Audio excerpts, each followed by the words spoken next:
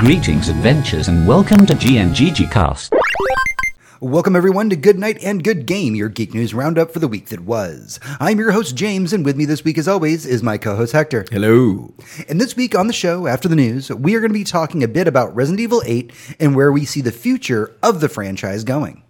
Before we start, don't forget that you can head over to goodnight.gg, where as a patron of our show, you can suggest topics for us to talk about. Our PT retrospective is up now, and we're actually going to get to recording a new episode pretty soon. If nobody has any suggestions, I think we're going to talk The Expanse. Yeah, The Expanse. Oh, man, I could talk The Expanse for days. Just the show. Just James the show. hasn't finished the books Have yet. not finished the books yet. All right. With all that out of the way, it is time for The Prelude. Prelude. All right, this is The Prelude. This is what we've been up to this week, what we've been playing, what we've been watching, what's been occupying our free time, and what has been making us happy. Hector, what do you have for me this week? Well, let's see. Video game wise has been much the same. Luckily, I mean, there's news later today that'll say like I've got plenty of time to play the video games I have. So yeah, I did still just more Horizon Zero Dawn, more Elden Ring. I don't think I'll ever be finished with Elden Ring. Right. But mostly it's been a show week for me. I finished Euphoria season 2. Mm-hmm. If you like season 1, season 2 is also good. It's not good in the same way, but it is still very good. It still gave me a ton of anxiety. There was a lot of nightmare fuel, but there was also a lot of really beautiful moments and a kind of like suburban surrealism that the show bleeds style. It drips style on the floor and you slip in it while you watch the show. It's amazing. The other thing that I discovered this week, thanks to my partner over here, is We're Here. We're Here is an HBO, I want to call it a documentary series. It's not. It's a reality show. It's just a reality show about 3 drag queens who I don't know their origin, but I believe they're from RuPaul's Drag Race. At least one of them was. Okay. But they're all famous in their own right. And I'm completely new to this community, so completely forgive all of my ignorance here. But what I know is these 3 fantastic drag queens, Shangelica, Eureka, and Bob the Drag Queen. It's a wonderful name, by the way. Go into, at the request of their fans, deep into the heart of Bible Belt and Buckle and tie country. You're talking like rural Idaho, rural Montana, just places where if you walk around as a man dressed as a woman, you're going to get looks. If you walk around as a man dressed as an amazingly fantastic, gorgeous, star-screaming cartoon of a woman, people are either going to try and embrace you or they're going to try and hurt you. And this is where these people go. They go into these places and they find their fans, and there's a bit of a formula to it because they'll find whoever requested them to come here and they'll ask them for their reason. And they'll find specifically a cishet straight, the straightest of males they can find and be like, are you brave enough to do drag with us? And they find someone who says yes, and they put them in the show. And there's always someone who is already either part of the gay community or already part of the drag community who they'll bring in and be like, yo, that like we're going to put on this big show, this HBO production show in your tiny town that's a drag show. Please come show us the local drag flair that you have. And they spend the entire episode interviewing the people who are going to be on screen, showing the rehearsal, showing the makeup, and really building up to the show they do at the end of it. And it's always way better than you think it could ever possibly be. And this is besides the point. There's no point in describing the show. If you've ever been to a drag show, you know about the energy. If you've never been to one like me in person, you can't wait to go to one. Like whatever my next opportunity is, I need to do this. I had a friend of mine put out feelers for where good drag shows were in Austin after you were talking to me about it. Yeah. So we will probably go see one soon. I cannot wait. Yeah. What the thing that strikes me about it, and the thing that makes it wholesome, and I mean like Ted Lasso, box of kittens, puppies frolicking through a field wholesome, is that you have a bunch of people get together and show you the truest part of themselves that they can possibly imagine, and everyone celebrates it. It's a celebration of individuality, acceptance, and love. And it is overwhelming enough that I genuinely feel touched right now just talking about it. Like, if you've never seen this show, it's on HBO Max. Watch this show. It's called We're Here. And yeah, I can't recommend it enough. The best comparison I can give for it is the very first 2 seasons of the newest Queer Eye, the one that came out on Netflix. They kind of do the same thing. They go into the Bible Belt and they try to find some acceptance and communication in a place where it's been a little bit more difficult. And it's always very touching. It's always you always want to cry. It's always a feel-good show. Oh, yeah. But always worth your time. We're Here is absolutely fantastic. Season 2's up now. I'm waiting for you to finish. Yeah. I'll give you one little bit of spoiler for season 1. They never got to finish season 1 because of COVID. Oh. So the final episode... So they're just back. Yeah, so the final episode of the season is actually the origin story of the 3 main drag queens. Oh, that's So you get all awesome. of their background, Cool, where it cool, all cool, came cool. from. So it's something to look forward to. No, I'm into it. Yeah. Over on my side of the world, obviously, based on the title of this episode, I've been playing a lot of Resident Evil 8, and I'll be talking more about that later. Oh, yeah. But before that, I have a couple quick things to talk about. We watched the first episode of Moon Knight. Yeah, we did. Yeah, Fantastic. we did. It was fucking awesome. Can't wait for the next one. Yeah, won't spoil it, but Yeah. do watch. Do watch. We watched the first episode of DMZ based on the graphic novel on HBO. Yeah, I'm unfamiliar with the graphic novel, but the actors and the acting were phenomenal. Big, relatively like pretty expensive production, HBO style. Yeah. Every dollar was up there on the screen. It was really good. I want more of it. I know there's a second episode, and I might just go home and watch it. Yeah, when we're done absolutely. here. And DMZ, if you're unfamiliar with it, it takes place in, again, it's part of a graphic novel series that's already wrapped up. I believe it was a Vertigo series originally. And it's the story where there's this second civil war that happens in America. Part of New York becomes a demilitarized zone. And it's kind of the story of the people who are trying to survive in this kind of really rough... It feels post-apocalyptic, but the truth is the world is right outside the walls. They just can't get to it. Yeah. So yeah, it's definitely worth your time. I'm so glad that you've gotten into it. Real briefly, I just want to mention we watched a movie this week. Yeah, we did. Swiss Army Man. Yeah. I would love to hear you talk about Swiss Army Man. I'm going to try because it's a hard movie to explain. Because on the base premise of it is you have And that's kind of the idea. Maybe if we're let's say if we're gonna recommend the movie to people, let's just keep it to like the main ideas. Right. So the main And that ideas is tough. who are the 2 main actors in it? Right. So you have Paul Dano, who recently did the Riddler in the Batman. Yeah. He's been in a lot of other things. There Will Be Blood. In my opinion, he's never given a bad performance. Yeah. He's always phenomenal.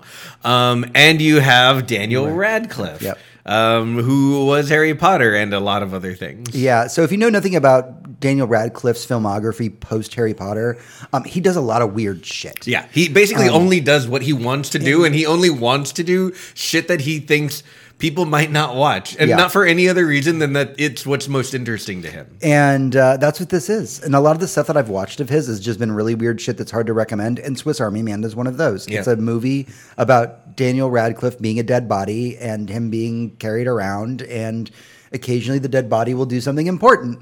And it's difficult to explain without spoiling the movie. Yeah. Because it's so fucking weird. It's a weird ass movie. But it has a lot of heart. And it was a movie that I walked away from feeling something, like genuinely in my heart felt something. Like I walked away and I was like, wow, that movie had a message to it, and it was dark and weird, but I'm here for it. Yeah. And it's a hard movie to recommend. Yeah, it is. It is. The reason we watch it is because there's a movie about to release. I believe it releases at the end of next week.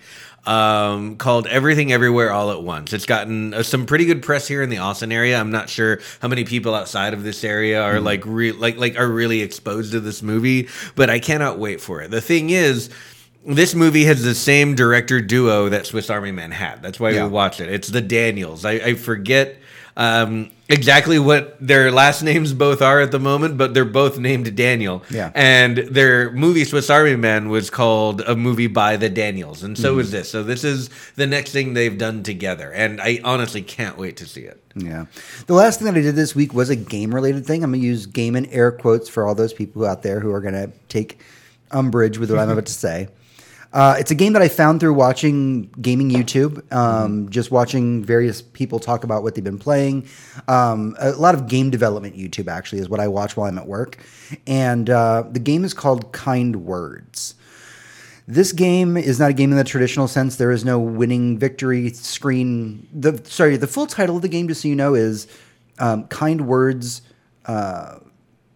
Lo-Fi to Write To. Okay. And so what it is you're presented in a room with your character, and you can change what the room looks like. There's, as you get stickers, you get them through exchanging letters. I'll explain that in a second. Mm-hmm. You can decorate. Those stickers become objects that become placeable in the room. It is not a game in which you win or play. Mm-hmm. It is a game in which you write. And it's a game where people sit down and they write out their feelings anonymously. Things that they're going through, troubles they're having, frustrations they're going through. And if you choose to do so, you can respond to complete strangers. Wow. And that's all it is. It is become almost a bedtime ritual for me. Okay. If I'm in the right headspace, because some of the stuff in there is very heavy. By the way, the developers very much police this game. Okay. Not like they don't read every letter or everything, Right. but there is a report button. If somebody's trying to pull some bullshit with what they're writing, like Okay. it'll get reported and it'll get pulled immediately. And it really is just a place where one can sit down, anonymously type out their feelings, and people will respond to it, and they respond anonymously, and you can exchange stickers when you get stickers from each other, and those become the decorations in your room. Every day that you log in and respond to somebody, there's a mail deer is the main character, Okay. and the mail deer who delivers your mail finds a new lo-fi track, and he adds it to your radio playlist. So you only start off with a couple songs, but the more that you help people out, like once a day, you get more music that's added to your playlist and whatnot. Oh. It's a very heartfelt game. There have been times where I do try to reply to as many things I feel comfortable with, but there's a lot of things I can't speak to, Yeah. with their sexuality or gender identity, and I can't. I wouldn't feel right responding to those. But there's also times that the people are just going through a lot of really harsh things. Last night, actually, there was somebody who just lost their cat. Oh, yeah. And that was something I can speak to. And, I did. And I just had a huge brick of wall. And there's a limit of how much text you can give. Okay, right? But, I sent him I used every character of that one, basically. And it's tough. It's a tough game. It's not for everybody. But the thing about it is with the last couple of years being as hard as it was, people need an outlet, and they need to feel like they can just talk to somebody. And therapy is also expensive, by the way. Yeah. And speaking of cost, Kind Words is only $5 on Steam. Wow. So if you are in the mood to help somebody, or maybe you just need somebody to listen to you, Kind Words on Steam, $5. Go get it, please. Yeah, like it almost feels like, I mean, game is such an awkward word for what this is, right? Yeah. Because if I had the opportunity to go sit in like a room that I was decorating and listen to lo-fi and just like respond to letters from people who might need some advice or affirmation, They can't respond back or to you, by the love. way. Yeah, right. Right. They can't respond back to you. They can't say thank you. What they can do is send you a sticker, and that's it. Right. So, I mean, yeah, so you're doing it for nothing. Yeah. You're doing it just to help someone, a very real human being who has reached out in the world. I mean, that's awesome. And this is literally just a tool to do that. That's a great way to spend your time. Like if you have the of yourself to give in this way, it seems noble in a way, like helping, like, Like I said, Yeah, I can't. It's paying not, it forward. It's not something I can do every night. Some days I'm overwhelmed and I've had a long day. Yeah. But on the days where I'm relaxed and things are kind of looking up, I'm in the mindset where I'm like, I would like to go on and see, what people are thinking. And I don't know. Yeah. It's a complicated game to awesome. describe. But again, if it all sounds like something you're interested in, or you're struggling with some kind of loneliness or some things going on in your life, but you don't know who to talk to, Kind Words on Steam, like seriously check it out. There's a great community. I've seen the Reddit community. They're all really loving and friendly to each other. It's a great place. So. That's so cool. That's so cool. All right, that's everything that we have for the prelude this week. When we come back on the other side, we'll be going into the news and the weekly raid. The weekly raid. Hey everyone, welcome back to the show. This is the weekly raid, our news highlights for the week. Kicking things off this week, CD Projekt Red has announced the newest entry in the Witcher series. While being far from being shown off, they did say that they were teaming with Epic to use the Unreal Engine 5 to make it instead of their internal game engine, which I think is called the Red Engine. Correct. It will be a, quote, new saga in the Witcher franchise and will have multiple games that will be made in the Unreal Engine. The new director of the series, Jason Slama, I hope I'm pronouncing that right, is promising that these games will be made without the development teams having to crunch. Fool me once, right? So, like, I don't know. I don't know what to say about any of this. First of all, they said that The Witcher story was done for a while when they finished The Witcher 3, which was a fucking masterpiece, just to be clear. And it was on the Red Engine. And yes, I understand that the Red Engine is hard to work with. I have no problem whatsoever with them switching to Unreal. Unreal makes great games for no reason. It is a robust and easy-to-use tool. Ask the guys from Deep Rock Galactic. Like, shit just works in that game. Right. And it has no right to, because everything is, like, procedurally generated and destructible. So yeah, Unreal Engine is incredible. No problem with that. Do I have a problem with the next CDPR game probably being an Epic exclusive? Yeah, I got a problem. It does raise some questions there. And no one has announced that. That is just a thing I think might happen based on what's going on. But I don't know. Overall, like, I can't be mad that they want to make more Witcher. Maybe they feel like, yeah, it's going to take us several years to work up enough gumption to make another Cyberpunk game. Right. If they even decide to go that way. So in the meantime, I mean, I love The Witcher. So that all I can say to this news is, do not fuck this up. Please don't fuck this up. Please don't make a bad Witcher game. Don't let this be your motherfucking Fallout 76. I will never touch your studio again if you do some of that shit. I swear to God. Anyway. And all I can say to this is it's nice to hear the promises that you won't crunch. Yeah. But like you said at the beginning of this, fool me once. Yeah, no, they said the same shit. Like they said they weren't going to have crunch for Cyberpunk. And apparently there was a fuck ton. And apparently a lot of those employees only sounded the alarm because of all of the news that said CDPR doesn't crunch. Yep. Oh, let's see what else we got going on this week. Oh, HBO is beginning to work on a new show called Welcome to Derry. It's going to be a prequel series to the latest 2 films that adapted Stephen King's work, It. It will be set in the 1960s and look to provide more lore into the world and Pennywise, the creature itself. The director of the films will be working on the series as executive producer. Now, help me out here because I'm not like way into the Stephen King mythos. Yeah. I could help you there. Yeah, I know. This is the thing. So Pennywise. Yes. He's a clown, but also not. Like Eldritch God, yes. No? Yeah. Yes. But like not unexplained, like he's from the planet Quackthar or anything. No. No. He's just some kind of eldritch fear demon thing. That wakes up once every 27 years. Right. And like tortures some folks. Yep. Yeah. So I'm not sure. sure. So let me explain a couple things to Right. maybe help you out here. So when I say they're going to go more into the concept of Pennywise, in the books, he is not explained, but there is more explaining that they could have put in the movies that they didn't. Okay. And there were also certain scenes that were a little more like, quote, like racially charged that happen in the books that they feel that they didn't put in the movies. They're like, but that would fit really well into a 1960s prequel show. Fair. So they're kind of like taking parts from the book and just moving it in time and then making new content with it. And that's fine. It could go either way because Stephen King adaptations are weird because they are. We watched at least the first episode of Jerusalem's Lot, and I need to go back and finish that because we should do that. Yeah, I fucking loved that. That was cool. But that story was one of my favorite Stephen King stories growing up, and that story is maybe 15 pages long. Oh, nice. And they made like a series 1, and they are making a series 2 out of it. Oh shit.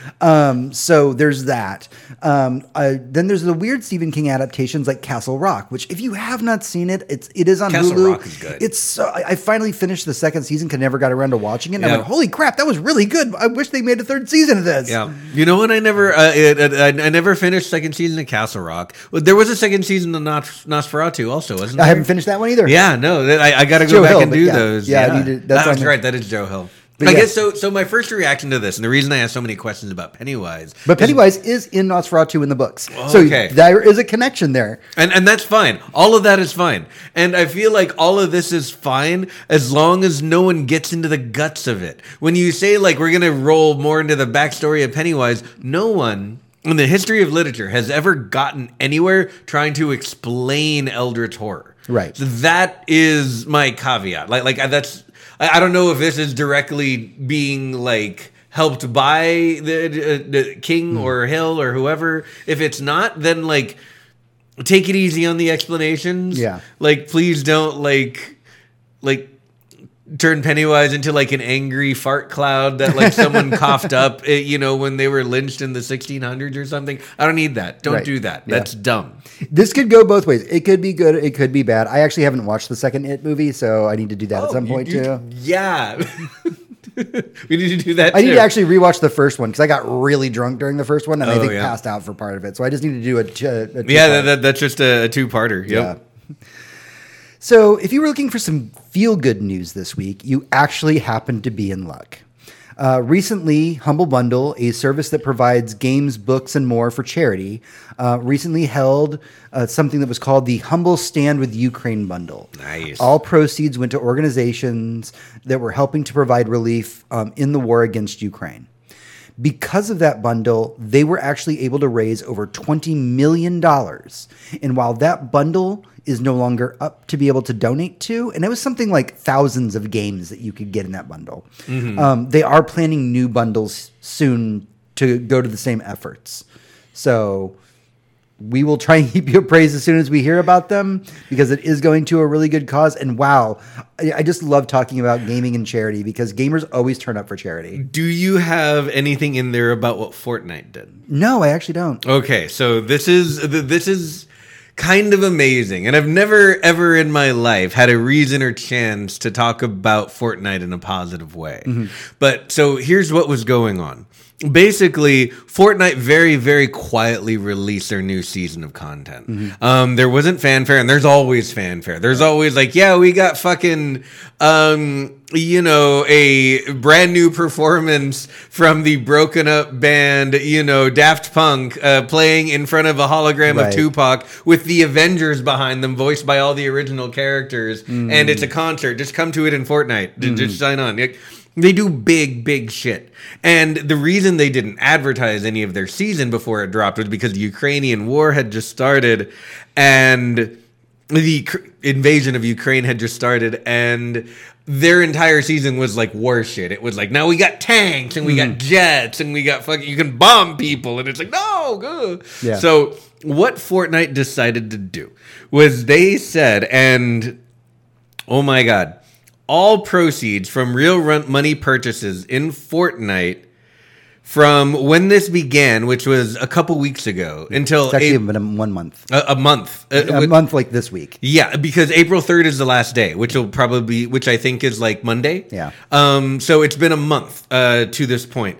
All real money proceeds paid to Fortnite, every single dime would go to Ukraine. It's over $100 million. Holy shit. Yeah. Yeah. Wow. And I mean, like, let's like real math. Like, let's talk about how this isn't like a dent in what the infrastructure cost in Ukraine is. Like, they didn't just save Ukraine. Right. But like, this is insane. This is like the most generous donation I've ever seen. And all they did was throw in all of the money that they make for a month. Yeah. They've been making this much money a month for Fortnite makes that much yeah, money. years and years, over half a decade now. Yeah. So I don't know. This was just a really good move from people who were not publicly, but maybe quietly trying Yeah, to they be like, quietly maybe did that. maybe war's really insensitive. Maybe Yeah. we shouldn't have released all the tank stuff. Maybe we should stick to the ponies and squirt guns. Yeah. And here's some money because don't invade sovereign nations. Yeah. Yeah. God, I just $100 million. I just needed some feel good news. Not all the news this week is feel good. I just hate to spoil that for you right now, but at least we can revel in that for a moment. Yeah. While we don't have the numbers, Paramount Plus is reporting that the new Halo TV show has broken records for them. Now is their most watched series premiere worldwide in the first 24 hours of its launch. It's already been renewed for a second season, even with the fact that each episode of Halo being created costs about $10 million. All right. So let's talk about the most watched show on Paramount Plus.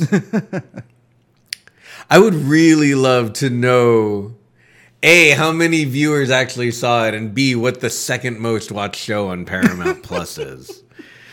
Because this feels like, and don't get me wrong, I love this service with my entire heart and other people's hearts around me. I would love to see the numbers for the highest rated thing on Shudder. Because I bet you they're probably a lot better than whatever the fuck's happening on Paramount Probably the Plus. Joe Bob Briggs of Elvira crossover episode. Yeah. And you know what? I'd watch that right now. But I don't think there's anything that could make me buy a subscription to Paramount Plus. Are they even advertising themselves? They're not doing anything. They are advertising themselves. Now, I have heard, we have not watched Halo yet. We're going to try and watch it this week so we can talk about it next week. Mm-hmm. I didn't hear a whole lot of great things about the first episode. I've heard the second one's a lot better. Okay. So maybe it's just better that we waited for 2 episodes and we can kind of judge from there. And that's fine. But everyone with an Xbox Game Pass should know, and this is news I'm spreading out into the world, with your Xbox Game Pass comes a 30-day free trial of Paramount Plus. So if you really want to watch the Halo show, maybe just don't activate that until the show's got all the episodes online. Then activate it. It sounds like a good deal. Yeah. Thank you again, Game Pass. Early reports today, actually, are saying that the Los Angeles-based gaming trade show E3 has been canceled this year. Mm-hmm. The in-person event has actually been closed for the last couple of years, opting to go with a digital-only model. But an email was sent out earlier today that the digital event won't be happening either. This comes after reports that there was a COVID outbreak at the recent Game Developers Conference. Yeah. Yep. Yeah, that doesn't surprise me. I mean, we're not done with the pandemic. I don't understand why they canceled the digital thing because of a COVID outbreak. And this is kind of in the ether right now, and I don't want to confirm, but I believe Jeff Keighley did say that even though E3 isn't happening, he's still going to be doing his summer game fest that he usually does alongside of E3. Yeah. So there'll still be some content coming out of around E3. I have a feeling because without E3, not even digitally, then we don't have any. We have very little gaming news for the rest of the year. All the way up until TGS, which is what, September? Yeah. So we already knew the summer Unless was going to... Gamescom is August. I can't remember. It's one or the other. Right. Well, we already knew the summer was going to be dry. Summers are always dry for AAA releases. But as of right now, there are no major AAA releases on the calendar for the rest of the year. Because we got through February. Yeah. Because somehow we all survived gaming in February. So... I don't know, if we're not going to announce new games this summer for the winter, are we going to do it in September? In August? I don't know. And you know what? It's fine. All of that is fine. I shouldn't be jonesing for, my commercial, emporium, right? But at the same time, I don't know. It feels weird. It feels weird. You'd come over, we'd watch some shit. Yeah. It's E3, man. Even when E3 was nothing, there was still E3. Yeah. Even when E3 was we're downscaling it into only journalists, there was still an E3. You still got news coverage. Just not having E3 feels weird. So I am of 2 minds about this. So hang with me. The person who does this podcast that likes to hang out with his friends and drink and watch E3, that sometimes took days off of work, the only days off a year I would take off, so I could sit on my friend's couch and watch E3. That part of me is really hurting inside because I was really looking forward to it. Yeah. Also, E3 is a really easy episode for us to record. But there's the other side of me, and it's the person who's been doing this show as long as I have and been reading the testimonials of the people who work within the industry and sympathizing with people who do things like crunch to make the games that we love, and how stressful something like E3 can be for them because they have to stop what they're doing, make a new demo, make a new video, do a thing. It interrupts their workflow. So yes, the gamer in me wants so badly for E3 to happen, but there's the part of me that loves game devs so much that I'm just like, good on you guys. At least you don't have to go through that shit. Yeah. So Yeah. it is what it is. Agreed. I do. It will be a nice break for game developers everywhere. Absolutely. And now it's time for the section of our show that cannot seem to die, where we have to ask the question, Blizzard, are you okay? Oh, God. They're not okay. I've got 2 news items here, so I'm going to list them off and then we can go into them further. Okay. First up, Blizzard has paid $18 million to settle a federal lawsuit that accused the company of fostering a discriminatory workplace. The fund will be distributed amongst people who worked at Activision Blizzard from September 1st, 2016 to today. In other Blizzard news, some U.S. senators, who include Bernie Sanders and Elizabeth Warren, are asking for the Activision Blizzard buyout by Microsoft to go under the microscope a bit more in light of all of the news coming out about Activision Blizzard recently.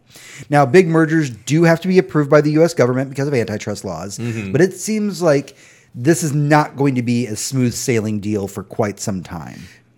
Yeah, man. I mean, well, we get new Blizzard fucking sexual assault, like, court news every single day at this point. I need to remind everybody that with that $18 million settlement, and I don't hold it against anybody who took this money for taking this money. Sometimes you just need to take some fucking money. We all know that. We all live in America. None of us are rich. If you're rich and listening to this podcast, please let me know. Please tweet at us. Please do donate to the show. Yeah, and maybe donate some of that free money you earn in interest to the show. But for all of the rest of us, yeah, sometimes you need some money. That being said, in order to receive money from this settlement, you had to sign a waiver saying that the separate lawsuit filed by the state of California against Activision Blizzard, if that released any funds, that you would be ineligible to receive them. Basically meaning that whatever reward the state of California seeks, it will probably be smaller because you're not in that pool. Also, $18 million is less than 1 day's profit from Call of Duty Warzone. So, we could have done better. We could have done better. Again, nothing against the people who took the money, but they definitely deserve that money. Enough. They deserve way more than that. But this isn't. They're not. No one forgives Activision Blizzard for this horrible bullshit. Right. Like just fuck because you guys. just because you paid. Yeah. Like straight up. Like, this is money you owe people, and you owe them much more than this. But yeah, I feel like this was never going to go away. Like, Activision Blizzard has been trying to cover this stuff up since the news of the merger was announced. Yeah. Because everyone needs their golden parachute and everyone needs to jump ship. But if they start digging in, like, what happens if they start finding out who knew what when? And at that point, I'm going to give you some interesting insight that I found out this week kind of through a third party. I had heard that there was going to be a shareholders meeting for Activision Blizzard. And the 2 big things that were being voted on were supposed to be, and I may be misquoting this because I don't have their email in front of me. The first thing was whether or not the Activision Blizzard merger should happen with Microsoft. And that was just like a yes or no, I guess, or however it is they vote for it. And the second one was something like, should the board of directors receive payment? I think I don't know. Again, I don't know the wording for this. I wish I had it in front of me, but it was like, should the Activision board of directors receive additional payment, essentially bonuses, for the Activision Blizzard deal? And you could actually vote against the board on that, from what I understand. And so, like, nice. You could say, I do want Microsoft to purchase them, but I do not want the board of directors to get anything. Yeah, I mean, I would absolutely vote for that. Yeah. And again, I don't have it in front of me, but I would have to go back and actually read what it all said. But yeah, that was where's my option for let's take all of those bonuses and distribute to everyone under management level? Right. Like just there you go. There's all your cash. So then we have the second part of this, right? We have all these U.S. senators who are coming in and saying, like, we're seeing the news about this, and Microsoft's coming in to buy this company. This is all getting, not only is this a big company buying another big company, but like, this could be like pretty shady, considering that they would be able to just sweep up all of the past transgressions under the rug. Right, because it's over, right? Like, it's the Texas two-step again, like we talked last week. Like, the company changes its name, or, all of the appropriate umbrellas are switched, and now you cannot actually hold anyone accountable for anything bad that happened in the past. Yeah, that's super fucked up. But let's not forget, like, and this might not be... I don't know, but I'm still going to say it. Like, there's the entire, like, the amount of control we know that, like, Tencent and China have over Activision and Blizzard specifically, especially when it comes to, like, international stuff and, like, tournaments and things like that. To have them, like, without any kind of investigation or vetting be moved into Microsoft, like, it seems like someone needs to look at a lot of that. And I'm sure very, very well-paid people are. But, what can I say besides I have questions? Yeah, I have so many questions. Yeah. I think every week there's something new with Activision Blizzard, and I wish we could get to a week where we didn't have to talk about it. Yeah. But I still think it's too much money. You know what? If the government said, like, all right, let's chop these things off, and instead of, like, enough money to cure hunger in the world, let's, like, how about like 15 billion, right? Yeah. Like, and we'll take the rest of that and we'll, like, feed humans. right, Like, yeah, fuck. It's all complicated. But yeah, Activision Blizzard, we're going to keep talking about it 'cause it's going to keep happening.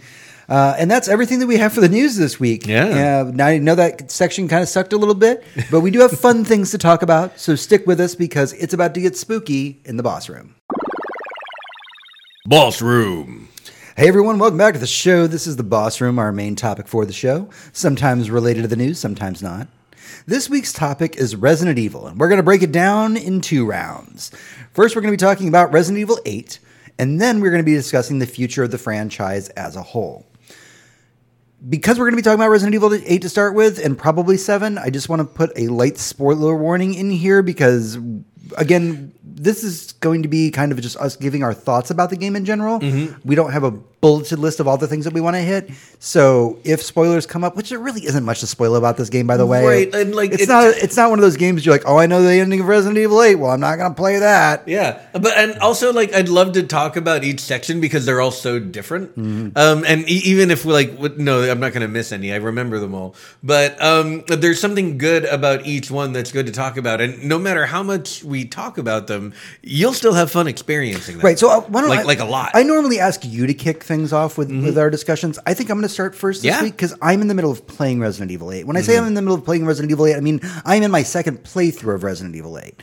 And Resident Evil 8 is so good that I got 2/3 of the way through my first playthrough of Resident Evil 8 and was already thinking about my second playthrough. My first playthrough ran me about 8 to 10 hours. My second playthrough, where I am attempting to 100% everything, which means get all of the items and get all of the books and all of the notes for the trophies, I am about 5 hours in and basically done. And the only reason I'm technically like 6 hours in is because I spent another hour and a half using the one place in the game where you can actually farm enemies. And I've been farming enemies to get my Magnum to max.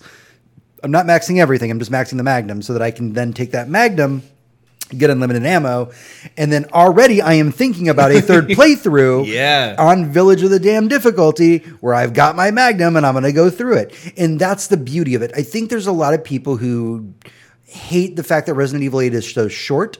And understand, first off, it's a miracle. And there's a YouTuber who actually said this. I'm stealing somebody else's words. That said it's a miracle this game got made because it did get made in the middle of COVID.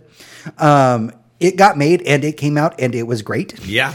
And yeah, you can probably, there is an achievement for beating the game in 3 hours. I mean, you got to be like good to beat it in 3 hours. But honestly, my second playthrough, I was already towards the end at about 4 hours. And that was me going hard, trying to 100% it. I'm like, you know, I could probably turn this on casual and go full knife because there is a knife only achievement. And I'm like, I could do that. Yeah. And that's the thing is that much like the Resident Evil 2 remake, I found myself wanting to play it again while I was already playing it. And so with that in mind, yes, the game, I did get it on sale. I got the deluxe edition for like $45. And then totally forgot to install all the optional content. I got through my entire first playthrough and I'm like, that's weird. I thought I had extra optional content because the deluxe edition. Then I went and looked and I'm like, oh, I forgot to download it. Oh, well. Well, here we go. Gotta play it again anyway. Let's go. So the first impression of Resident Evil 8 is, yeah, I played it and I'm playing it again. And now I'm considering when I'm going to be playing it again after that, because I'm towards the end right now. I'm just doing my little bit of farming. I'm almost done. I'm going to get that Magnum, and I'm going to go into Village of the Damned. I'm going to do it. I'm going to beat that difficulty, and then I might try the knife-only run on casual just to see if I can do it. All of the achievements and trophies in this game are built in such a way that if you want to get more out of the game, they're giving it to you. They go, yeah, try and beat it in like 3 hours. I'm like, with this Magnum, I probably fucking could actually. Or like do a knife only run. I'm like, well, I won't do that on hardcore, but I can do that on casual and like be pretty good with it. Yeah. Consider yourself threatened with a good time. Right. I genuinely loved Resident Evil 7. It felt like this return to horror.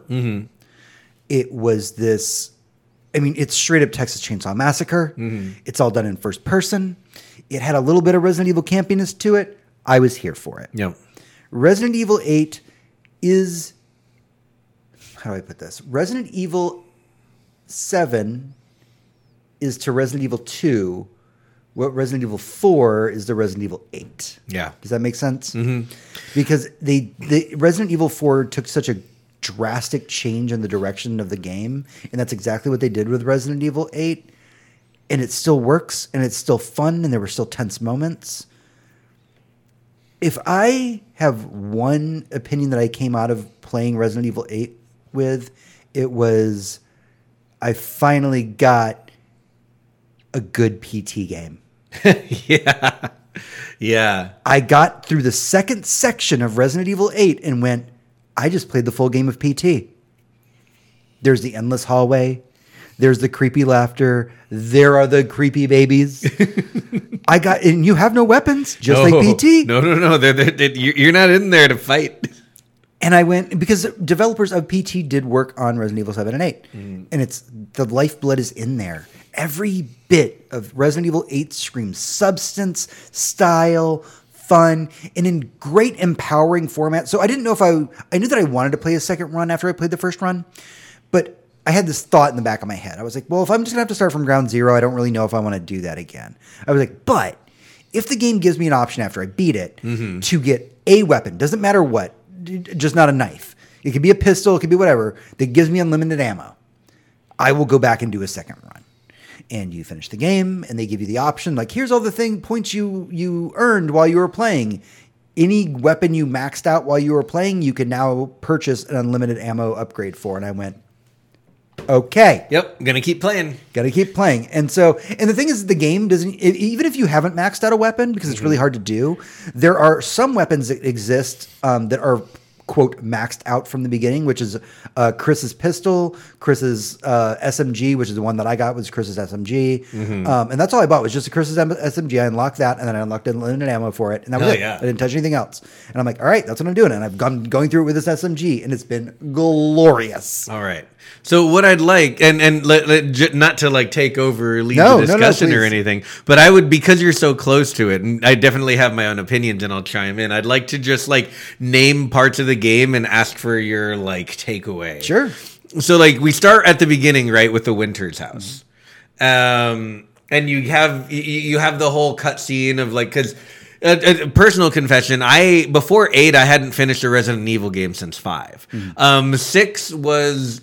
I was playing it through in multiplayer with a friend until the game shit itself because it's a shitty game and we couldn't play anymore and I wasn't going to finish it by myself. The game sucks ass.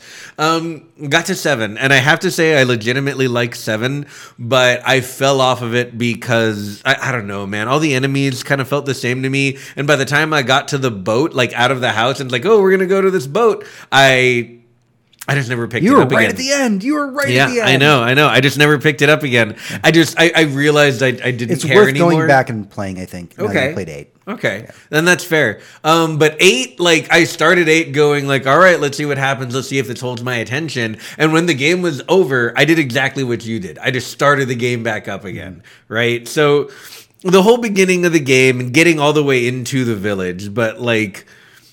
you get into the village and there's the whole like, you know, that's I mean, that like I'd like to hear like what you thought about like each section, you know. Okay, so I'll break the first part down. Ethan's story at the beginning, it was really kind of heartfelt. You're sitting there playing it. They got the baby, you put the baby away. I took my time in that section. Yeah. I really just, I want to do a boss room about this, probably here soon, about quiet places in video games. Yeah. Because I really like them.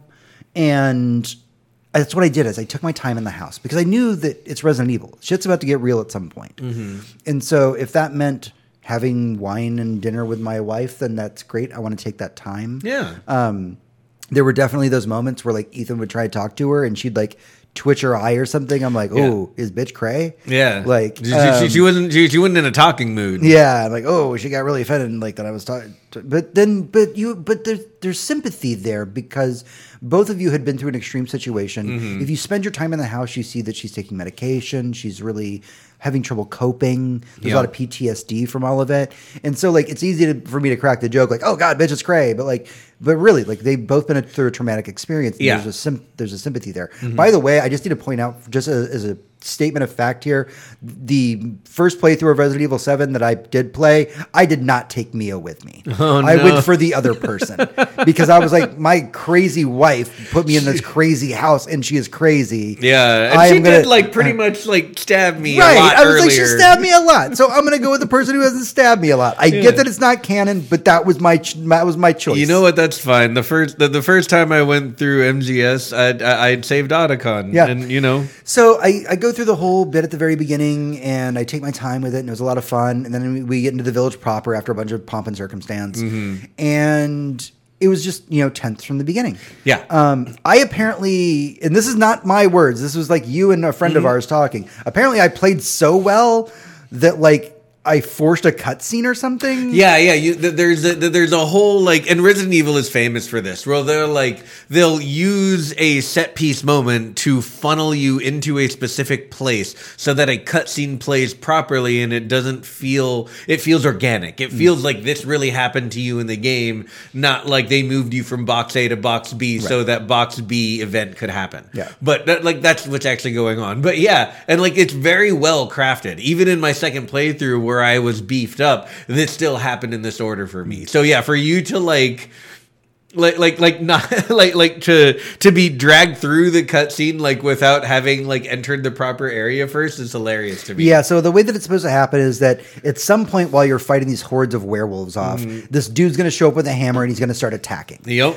Unless you are really either good or hide very well, and you can basically just take out enemies, and then what'll happen is it'll start funneling you and kind of overwhelming you to where you have to like run out of the space. Yep. But instead of the dude jumping down and trying to fight you, an arrow will be shot at you, and that's how you know if you've done well. Okay, is the arrow hits you, and that's what knocks you down, and that's when the big guy comes in. If he comes in and just starts swinging, that means you just ran out. Okay, right. Okay, but the arrow is the indicator of like, you hid long enough or you fought well long enough. And like, so yeah, I did that and that was cool. We then get to meet the four lords, which is kind of awesome. It's like Dark Souls awesome. It's like, these are the four fucking like kings of their kingdoms. Yeah. Everybody has a great personality. Everybody plays off of each other. I could watch a movie just about the four lords hanging out and having coffee. Easily. I would love that. I would just be like every time the leader talks, you'd be like, pipe down. I'm listening to the lords. Right. Yeah. That was great. And of course, after that, you go into Lady D's castle. Yeah. Castle Dimitrescu. Yeah. Castle Dimitrescu. It was everything that I wanted and more. Because this is the one that was heavily featured in all of the trailers. Right, yeah. So you kind of feel like I've seen this before, but I'll let you continue. No. For me, as I was exploring it, I realized how little they had actually showed me and how large the area actually was and how like, I swear to God, like every bit of it is beautiful. Every bit of it, I would live around there. Going like, I would live there. I would live here. I would live there. And like most castles I see, I'm like, this is weird. Who would live in here? No, I'd live in there. Yeah. All the furniture seems super comfy. All of the big rooms have like really dark ceilings, and all the rooms seem practical. By the way, yeah, they all seem like places people would live. This is the room where you bathe. This is the room where you get ready. This is the room where you sleep. They all have like balconies and windows and parapets you can walk around and shit. Like it's beautiful. Oh man, yeah. So from there, and this is the one that I really want to get your impression on, is House Beneviento. House Beneviento, the best house. The best house. So Maybe the oldest house. So to give you some perspective on how much I enjoyed this game, I know that I said that I beat it and then I immediately wanted to go play it afterwards. I gave myself like a sleeping time between those things. But what I did was I did beat the game and I had to make dinner. And so I made dinner. And while I made dinner and ate dinner, I turned on this last year's GDQ speed run of Resident Evil. Ah, nice. And so for the next 2 hours, while I wound down for the evening, I just watched the speed run. And I got to learn so much about it. I had no idea you could shoot crows. Oh, yeah. I didn't know, like, you could actually shoot them from far enough distance they won't fly off. And, like, when I watch speed runs, I'm not trying to absorb every bit of information that the speedrunner tells me. But because I was so fresh coming out of the game, I carried so much of that knowledge with me into my second playthrough of it. And there's something that they said during the House Beneviento section, which was, this is the best section of the game, but the worst for speedrunners. Oh, yeah. Because That's game-wise, like, it's gorgeous and terrifying. Yeah. And it is PT. It is literally It is PT. just PT. Like, you are powerless to do anything other than run and solve puzzles. And I loved every minute of it. And it was tense. And God, it just, the entire thing. Yep, and it was even like interesting, like the sections of the doll and like manipulating like the wooden joints and trying to find the right puzzle based on like context clues you've gotten in this horrifying house you're walking around in. The only thing they didn't do, and I didn't think about this till the second playthrough, and this is going to sound stupid, but it's something they did in PT. When the child is crying, it should have come through the microphone on the controller. Oh, yeah. Because nothing is more... That probably would have really fucked with Nothing people. terrifies my cats, by the way, than any sound coming out of that controller. They could be fine. Oh, you just wait till you pick up the shooty one. I just Returnal? lost it. Returnal, yeah. Yeah. Oh, that'll scare some cats. Yeah. Yeah, like I was playing Guardians of the Galaxy, and they'd be like sleeping away, two cats happily sleeping in my lap, and then like the controller would be like, "I am Groot," and they're just like, "Oh my God, run!" Yeah. So from there, we end up at the reservoir. Now, for me, this was probably my least favorite section of the game. Now, that being said, I did not enjoy it. It just didn't. Yeah. I was never disturbed by it in any way. It was more of just like... It was a gross factor. It was a gross factor and like a lot of swampy puzzles, and the short claustrophobic bit that they do put you in just didn't feel as dangerous as the other ones I didn't feel a whole lot of tension really. Yeah. And the thing is like... There was one puzzle that was really clever at first, but So once the you Lady figured it D out... fight, it's when like, I first went into that one, it was kind of easy because I figured boss out fight? The boss fight. Okay. Because I figured. So my first run, by the way, I didn't die very much unless something one-shotted me. Right. But I figured out you could like stand inside the parapet and Yeah. you just like shoot at her and she couldn't reach you. So I'm like, all right, cool. I'm just gonna hunker down in here and shoot at her. This is fine. Yep. And then when it got to the, I would honestly say that the boss fights might be the weaker part of the game for the most part. Then you come across Moreau. Very on the nose name, by the way, guys. So you come across Moreau, who's the scientist who experiments on things. I wonder where he got that from. Weird. But sometimes it's just funny. I mean, Resident Evil is very tongue in cheek. Yeah, that's true. It's always been like LOL vampires, right? Right. Like the games did stop taking themselves seriously after a while. Oh, yeah. And the fun of this game is the fun of this. And the Moreau boss fight is when I started to feel the Resident Evil superpower kicking in. That moment in the game where you go from powerless to powerful. Yeah. And I felt like they gave me more than enough items. And like in Resident Evil 7, I felt desperate for ammo a lot of the time. Like I felt like I was scraping for shit. By the time I got to the Moreau fight, I'm just like Rambo. I'm just like, all right, let's fucking do this. Plus they had barrels everywhere, some shooting barrels, and the whole thing was, That's like you're talking about like the factory area. So the Moreau fight happens when you drain the water. Oh, right. Oh, giant fish man. Yeah. And then you run around and you grab all the items and explosives and everything and just like chucking and stuff you just at them. lay them down and let them like walk over. By the way, guys, tip if you haven't played it, mines and pipe bombs are your friend. Oh God, yeah, like way like more so than even like Duke Nukem 3D. Yeah. Like use the mines and use the pipe bombs. They fucking wreck everything. Shit. So that brings us into the factory. Now this is where it does get a little bit tense. Yeah. The tension finally ramped back up when we got to Heisenberg, or it's before Heisenberg's factory. It's the Stronghold. It's the stronghold. Yeah. There's a whole side area that you could do off the stronghold as well. The stronghold was tough because the stronghold, by the way, that's the area you can keep farming. The stronghold just throws waves of enemies at you. And I went into it very unprepared. And that was on me. If I had done a little bit more preparation, I would have been fine. But the thing is, I had just done the side area first. And there's a boss in that side area that takes all of your ammunition and weapons to kill him. It's worth it, but good God. Is that the one on the way to House Beneviento in the graveyard? Or No, it's the same kind of boss though. So Okay. it's on the way to the stronghold. Right before you walk into this bridge area, you turn left, and it's in the grass. Oh, I don't think I've been over there. If you check your map, there is a treasure listed there, Okay. and so you can find your path over there. And there's just like a big dude, Yep. and this big dude just like eats everything. So I had blown my load at that point. Then I went to the stronghold. Yeah. Oh, Fuck. all that thing wants is ammo. Yeah. That is a place designed to drink your ammo. Yeah. Yeah. And that whole section was fine. I really like as far as like the whole like industrial like gothic machine horror.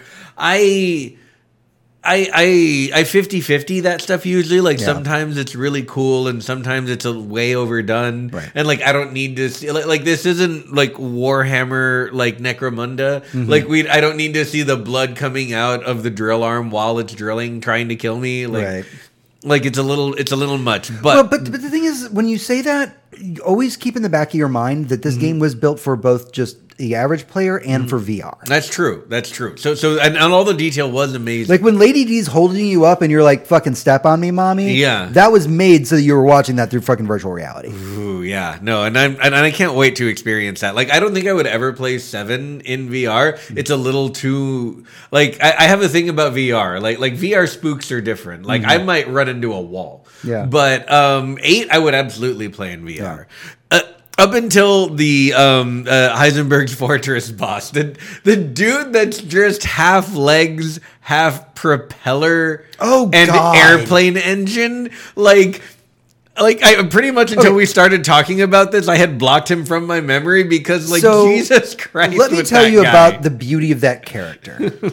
The beauty of that character comes in the way that you feel empowered when you play a Resident Evil game. So for a Resident Evil game, oftentimes you're very disempowered for most of the game. As you get towards the end of the game, you become empowered and you take the all the knowledge that you have, all the weapons that you have, and you go, I've got this because I understand the situation. I understand everything that's going on. What happens with that particular boss is that you spend so much time in fear of him and running away from him because he will basically one-shot you. And then the game tells you when it's going to be okay. Yeah. Because you pick up a note where it's actually Heisenberg writing, so that experiment was a complete failure.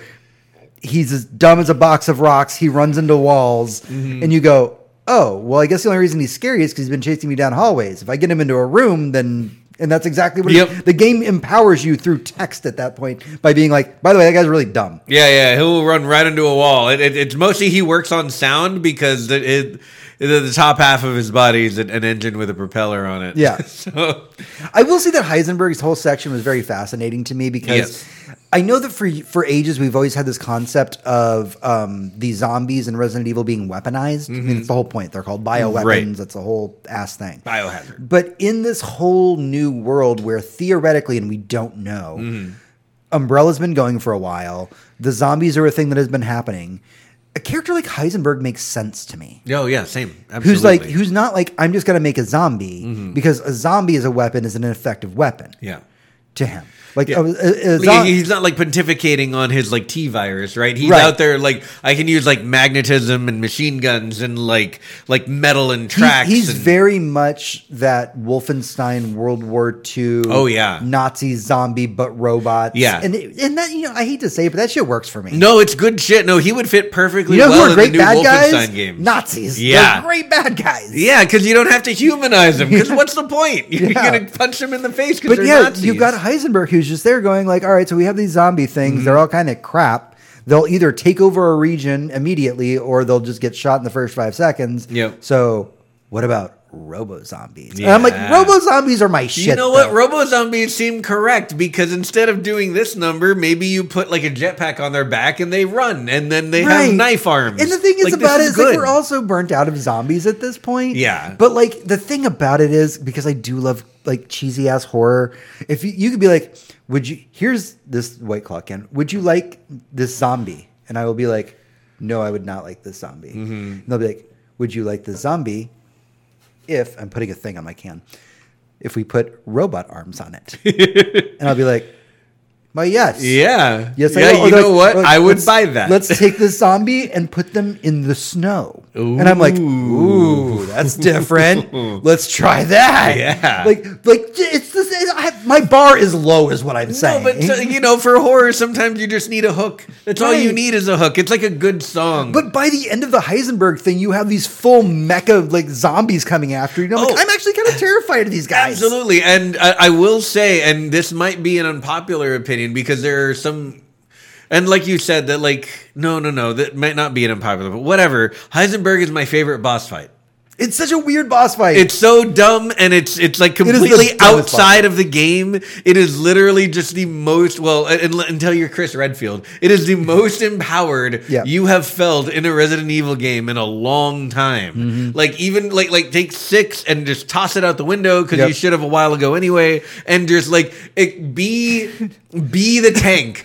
Be the tank. It's Robot your, Jocks. where your It's left Robot arm Jocks. is a gun and your right arm is a super chainsaw, and you are fighting a mech zombie monster god. Yeah. And just enjoy it. Just have a good it's time. Bot Wars. It's Robot Jocks. Yeah. It's so dumb. Like the fact that Heisenberg, It's real steel. the fact that Heisenberg makes a joke about Chris Redfield in the middle of the fight where he like calls him a boulder punching something, and you're Yep. like, wow, you really did that callback, huh? Yep.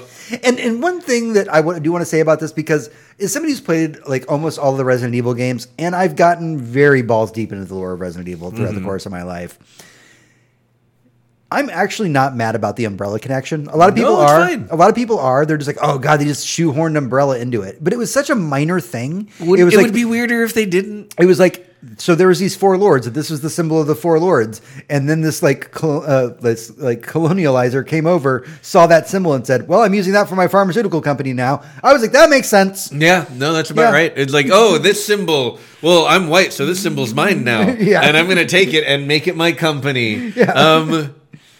Are you just gonna? Yeah, I'm just gonna. Yeah. I'm entitled, aren't I? So, because the connections were very small between the Resident Evil games, and it was better that it was that way. So now we've gotten through the Heisenberg fight. We have to, of course, move on very briefly to the Chris area, right? Yeah, right. The Chris Redfield area. I'm not mad about it. No, there's none of the game I can say that I'm like mad about. The Chris Redfield area felt like the end of a lot of other Resident Evil games where it's kind of, I don't know, like there's this moment towards the end of Resident Evil games where you're like well into your 3rd shotgun, where you're just kind of not afraid anymore and you're almost hunting for the boss. Right. And that's very much what this section felt like. They tried to keep it away from that by giving you Chris, right? You get Chris Redfield and you get like super powered weapons, and now enemies that, you know, you would stop carefully not to fight too many of, you're just like running into groups of them and taking them out and doing your whole Chris Redfield thing.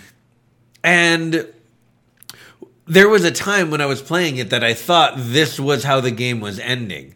That, you know, that I was just done with, you know... And you wouldn't be far off, because that's kind of how Resident Evil 7 ends. Not with you playing Chris, but in a very overpowered sense like that. Right, and just being done, like and now like Ethan's gone and we're going to just do Chris for the rest of the game. And I have to say I was very relieved at the very end of the game to get all the shit that I had spent the whole game earning back. Yeah. To like do like a couple things with before the game was over. That was really nice. And that probably really saved the ending for me, to be honest. Right. Yeah, I could totally see that. And so you go back through and you fight the final boss, and it's a whole ass thing. She was one of the only few bosses that I died to when I first played through. Yeah, I I died did to her kick my ass a 2 little or bit. 3 times. She man, yeah. Kicked my She ass. had some jukes, some Yeah. skills. Yeah. And a whole lot of HP. Oh god, so much HP. I had such strong weapons, and she was just absorbing that shit. Right. So yeah, that brings us to the end of Resident Evil 8. And like I said, I finished it and credits rolled, and I looked at the time and said, I have work tomorrow, but when I get home from work, I'm going to start a new game. Yep. And that's what I did. And now I'm almost through my second playthrough, and I'm like, going to probably try that knife run out and see if I can do it. Hell yeah, knife run. I think overall, like I said, I know that a lot of people put a dollar value based on hour value with a video game. For me, I paid $45 because I got it on sale on PlayStation for the deluxe edition. And yeah, the game was only 8 to 10 hours the first time I played it. But I'm already on my second run, and I'm probably going to play it again after that. Yep. So to me, that dollar value, it's already paid for multiple times over, and I'm having so much fun with it. No, I agree. Like I paid full price for the game when it came out. Yeah. I've played it 1.5 times at this point. And I'm not mad about it at all. The game is like absolutely gorgeous. That Capcom engine just keeps throwing hits sexy. out. It is sexy. Not only a gorgeous engine that created gorgeous visuals, realistic moving faces, cloth, physics, incredibly detailed environments that you feel like you're actually standing in, that don't feel like matte paintings like on walls. Beautiful ambient sound, really detailed animation for just about everything.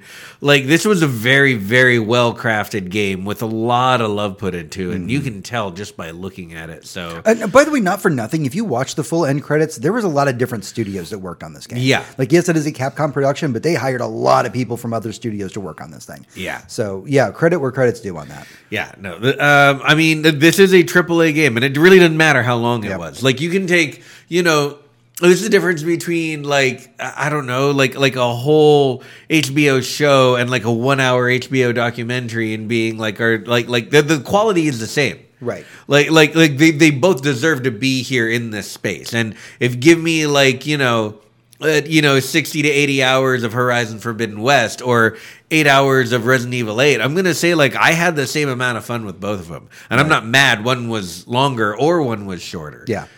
And I guess that moves us into Resident Evil 9, right? So let's talk about the future of Resident Evil. We don't have to theorize about the plot. No, but that's my very first point is I loved this length. Yeah. This length was great. I think 7 was a little bit longer, and maybe it's just the enemy thing that just like that really stuck I think with it's me. because the Baker house is what it is. It is a very large house, whereas Village moved you from point to point to point, so you never felt like you were just always in the same space. Even though you were all in the same space, That's it is true. all connected, but the areas were so vastly different, right?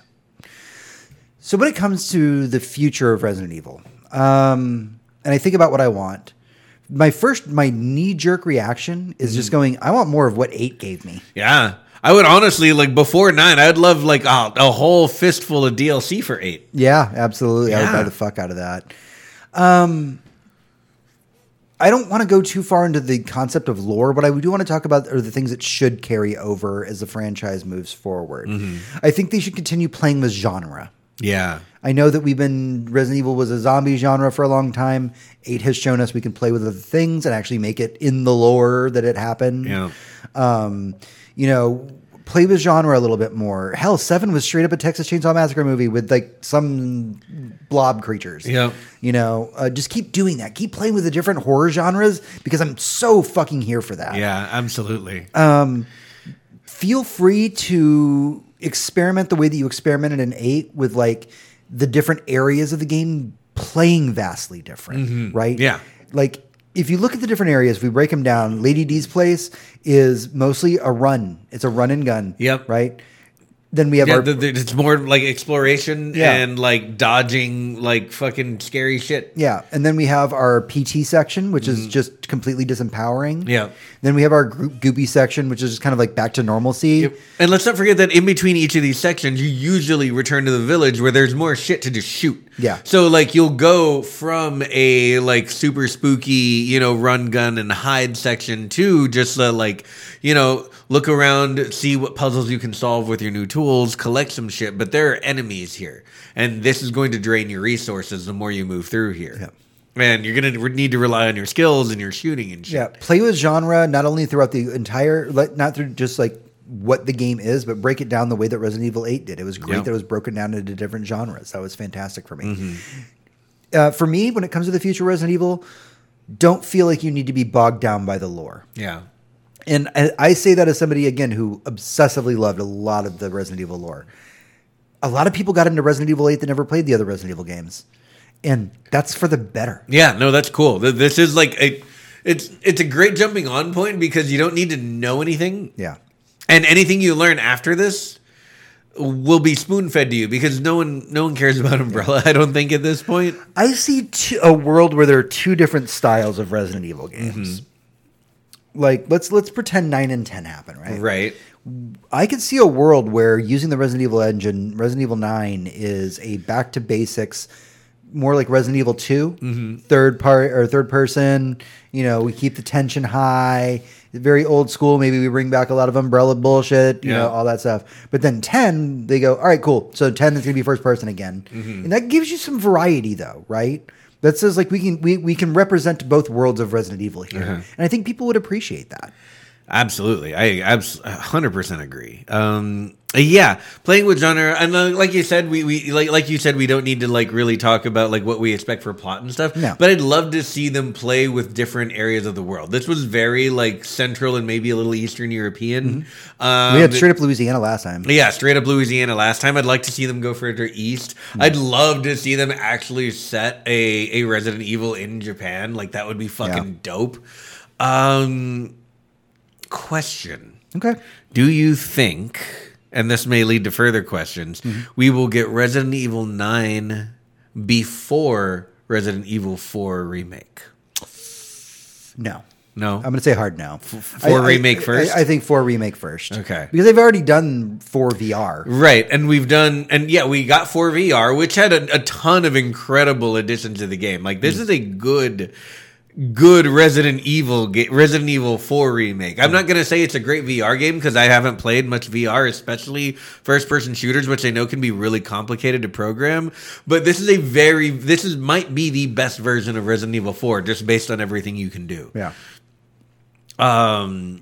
Yeah, and 4 remake, like I have to say that's the thing I'm like by far the most looking forward to. A lot of even people more are. than 2 remake. Like considering what they did with 2 and 3, like I can't wait to see what And they I do will with die 4. on the hill that I really, before we get a 4 remake, want a Code Veronica remake, but I just for know sure. that's not in the cards. They're going to do a 4 remake first. Yeah, I'm not even sure what the rights to Code Veronica look like these It's days. just the thing is that I love Code Veronica, but it's a little bit of the bastard child of the series.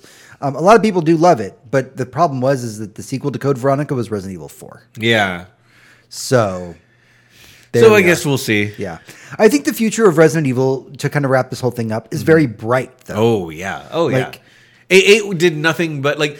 Let's not forget that when they released 8, they had no plans to make DLC for it. But 8 got such a positive reception that they're like, okay, we're going to start working on DLC. Everyone strap in. It'll be a while. I heard there's a virus out here somewhere. Yep. Got to watch out for that. Yep.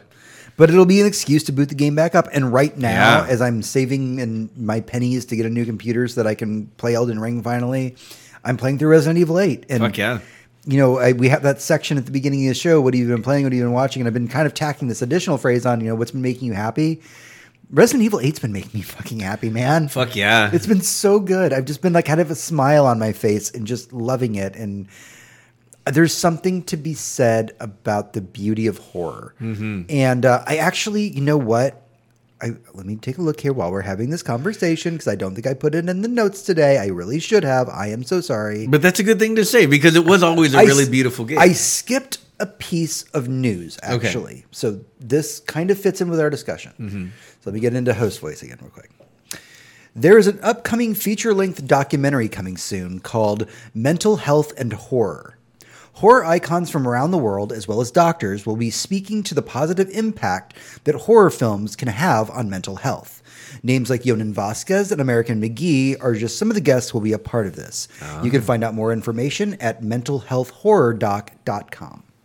Sweet. Yeah, I love that. And that's what Resident Evil has been for me. Yeah, it makes you happy. It makes me happy. That's and good. It's horror, but it's fun and it's campy. And all I want Resident Evil to do is just stop taking itself seriously. Yeah. And have fun with it. Yeah. And it's been so good at that lately. And that's been great, you know?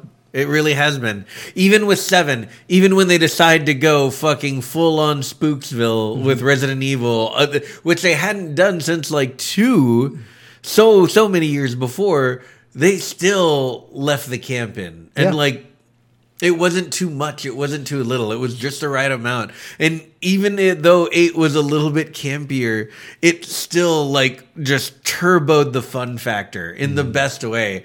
And this kind of feels to me, I think my best analogy for the Resident Evil franchise right now as a video game is like Mission Impossible for movies. Right. You go to see, you know, when you turn on a Mission Impossible movie, you are going to have a good fucking time. Can we just call it, while I don't watch either of the movies that I'm about to mention here, can we just say it's like the Fast and Furious of the movie? You could, but no, because Fast and the Furious is very much love it and hate it. I don't know anyone who hates Mission Impossible movies. They could be like, I don't like action movies. That's fine.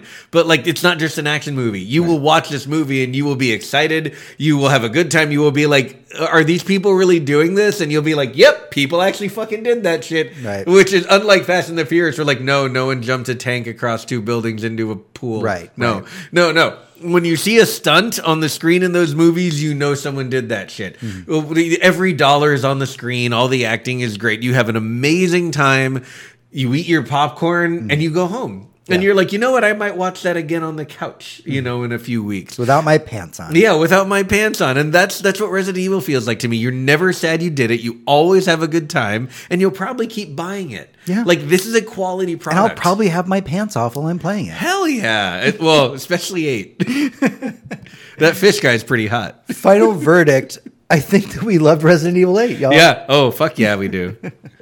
All right. That's everything we have for the show this week. Don't forget that you can head over to patreon.com/GNGGcast to become a patron of our show. You can head over to facebook.com/GNGGcast where you can chat with us as well as to me directly at GNGGcast on Twitter. And until next time, for Hector, this is James. And for James, this is Hector. Everyone, good night. And good game.